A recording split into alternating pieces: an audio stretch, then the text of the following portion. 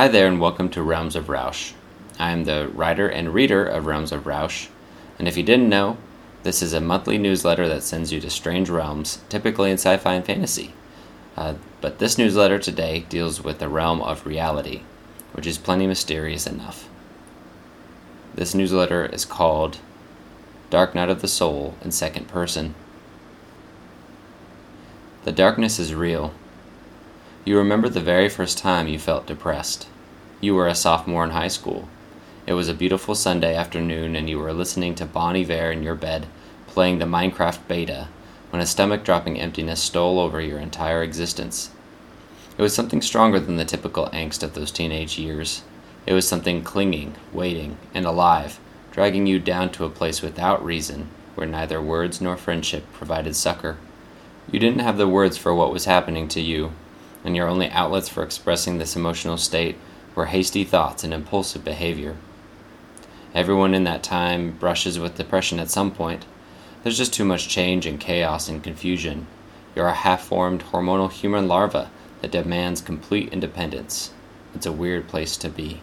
For some, teen depression is mild and doesn't return. For you, the depression stuck. Ever since that day, and probably before then, depression comes and goes according to the unknowable seasons of your subconscious. You've had more dark nights of the soul than you care to admit. In fact, you're going through one right now. You say this so they know you're trying to help. You want to help someone get through their dark nights, whether it's on the horizon or clouding their bright sunny day right now. You're hoping to toss a lifeline from the deep to anyone who wishes to grab on. Maybe you can help pull them up. Maybe you can help them feel more seen. Being depressed is incredibly lonely. There's a certain sort of survival required to make it through each day. You have to learn how to fake a smile. You have to pretend to be a positive person.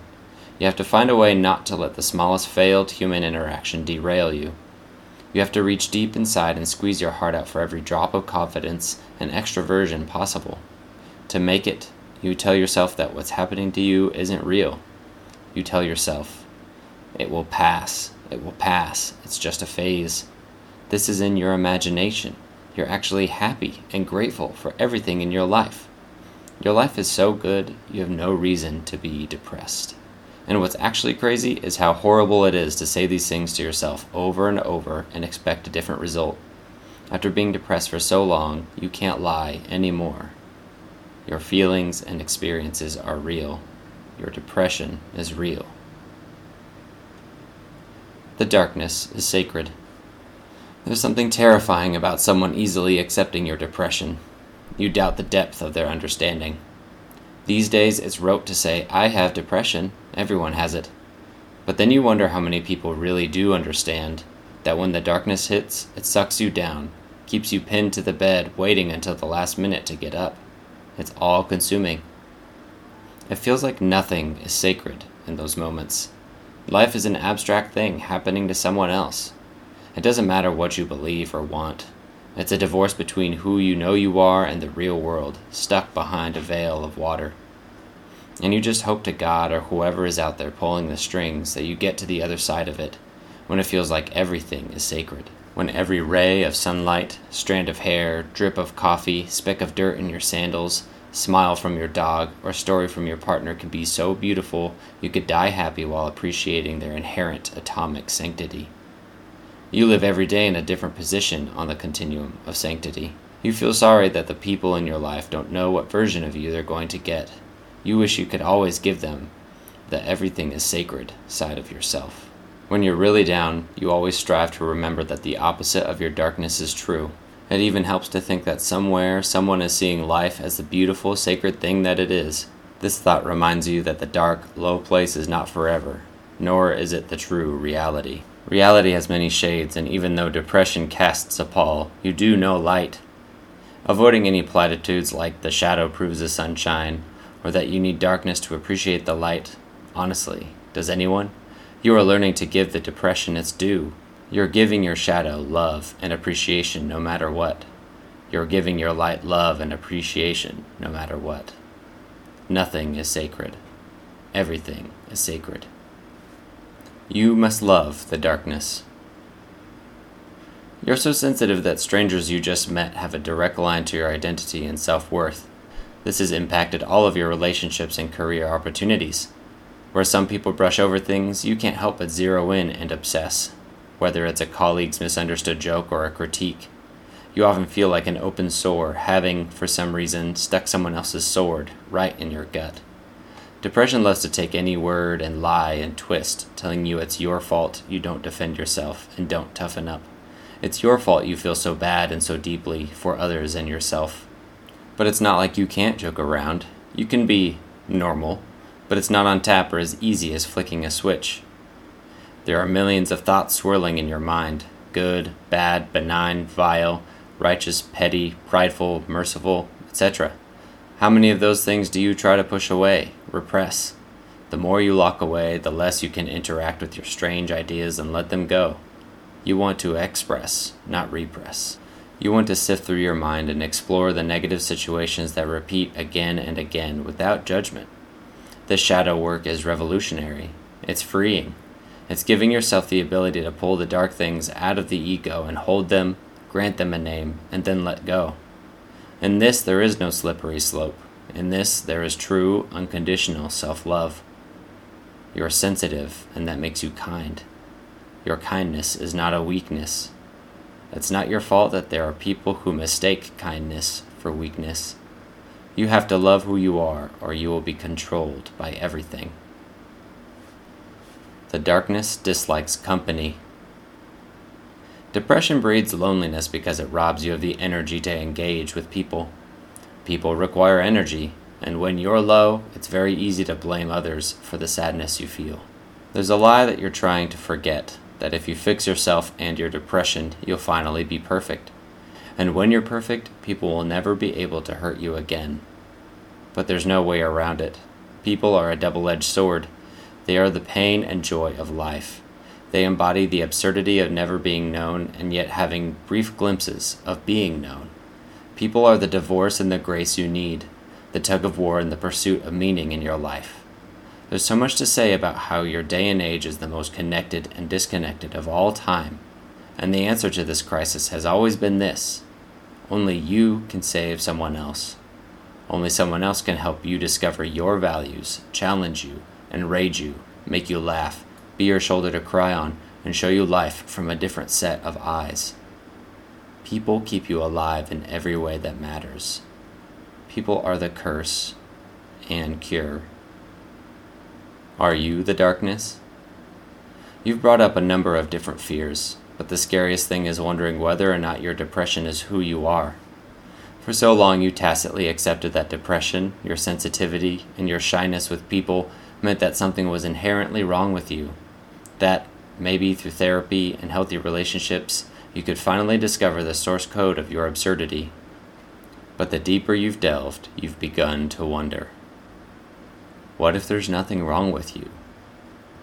You're afraid of this idea. Perhaps your depression is a symptom of being a human on this crazy spinning rock, orbiting inside a spinning galaxy, flying through an expanding universe filled with endless potential for chaos and life. What if there's nothing wrong with you? There's something sick in the world that requires you to optimize. You must conduct internal witch hunts to zap away all of your human faults, from errors in communication to your fears. You are familiar with the word sin and have caught yourself believing that everything is, at the subatomic level and beyond, divorced from its true expression. Yet there is power in the question. What if there's nothing wrong with you? You don't see how you can live life with an identity of irreversible wrongness anymore. You know it's not all bad. So many people go around believing that they and the world are forever touched by evil, and that belief encourages them to bring goodness to their lives. But for your sake, you lean more toward a sense of potentiality, where everyone exists on the continuum of nothing is sacred and everything is sacred, and your power lies in how you would choose to express the sanctity of life. In between the extremes, there's a large liminal space where how you live and what you do is simply gray. What if there's nothing wrong with you? Your darkness is never-ending as light. Where do you land with all this? You know you're still falling, with style, but yet you do know where you are in the air and where you came from. You're reaching out with both hands to the people that ground you. You're trying to see your depression from as many angles as possible. You're trying to live whimsically and according to the strangeness that you are learning to love. You will fail. You will fall prey to doubt and depression, and it gets to you that you don't know where this internal struggle is for. Nor do you believe that you will finally, ultimately, actually land on some certain ground and finally be free. Does anyone ever land? For now you are content to fly through this life like a satellite, your vision rotating, seeing nothing but darkness and light and beauty and nothingness again and again. You are content to fly, whispering to yourself. Your feelings and experiences are real. Your depression is real. Nothing is sacred. Everything is sacred. You're sensitive, and that makes you kind. Your kindness is not a weakness. It's not your fault that there are people who mistake kindness for weakness. You have to love who you are, or you will be controlled by everything. What if there's nothing wrong with you? Thank you for reading and listening. I'd like to bring up some sources that inspired this piece. First of all, my life and my struggles with depression. Second of all, an essay by Paul Tillich called You Are Accepted. And specifically, I'd like to quote from this essay, "Grace is the reunion of life with life, the reconciliation of the self with itself. Grace is the acceptance of that which is rejected. Grace transforms fate into a meaningful destiny. It changes guilt into confidence and courage." My next source is an essay by Albert Camus, The Myth of Sisyphus. The next source is a book called Existential Kink by Carolyn Elliott. It's an amazing book. Very interesting. The next book is called Faith After Doubt by Brian D. McLaren. This essay was also fueled by writing from other Substack writers. Number one is Freddie DeBoer. I hope I'm saying that right. His essay, You Are You, We Live Here, This Is Now, is incredible. The next is from Substack writer Internet Princess and the essay No Good Alone. Another source from the Surgeon General on the pandemic loneliness. I did not directly quote this source, but it definitely fueled some of the creative thoughts. One other source I'd like to mention is this quote from Dr. Bob Moorhead. "We have taller buildings but shorter tempers, wider freeways but narrower viewpoints. We spend more but have less. We buy more but enjoy it less. We have bigger houses and smaller families, more conveniences yet less time. We have more degrees but less sense, more knowledge but less judgment, more experts yet more problems. We have more gadgets but less satisfaction, more medicine yet less wellness. We take more vitamins but see fewer results. We drink too much, smoke too much, spend too recklessly, laugh too little, drive too fast, get too angry quickly, stay up too late, get up too tired, read too seldom, watch TV too much, and pray too seldom." And finally, some acknowledgments. I could not have made these discoveries about my depression without the love and support of many people in my life. Everyone I know is an important piece of my daily existence. There are a few key individuals who have been my guides and supporters in this journey: Dawn, Aiden, Michael, and my wife, Stephanie. I'd like to thank you again for reading and listening to this personal essay, Dark Night of the Soul, in second person. I'll catch you next month with another short story or personal essay. Thanks again.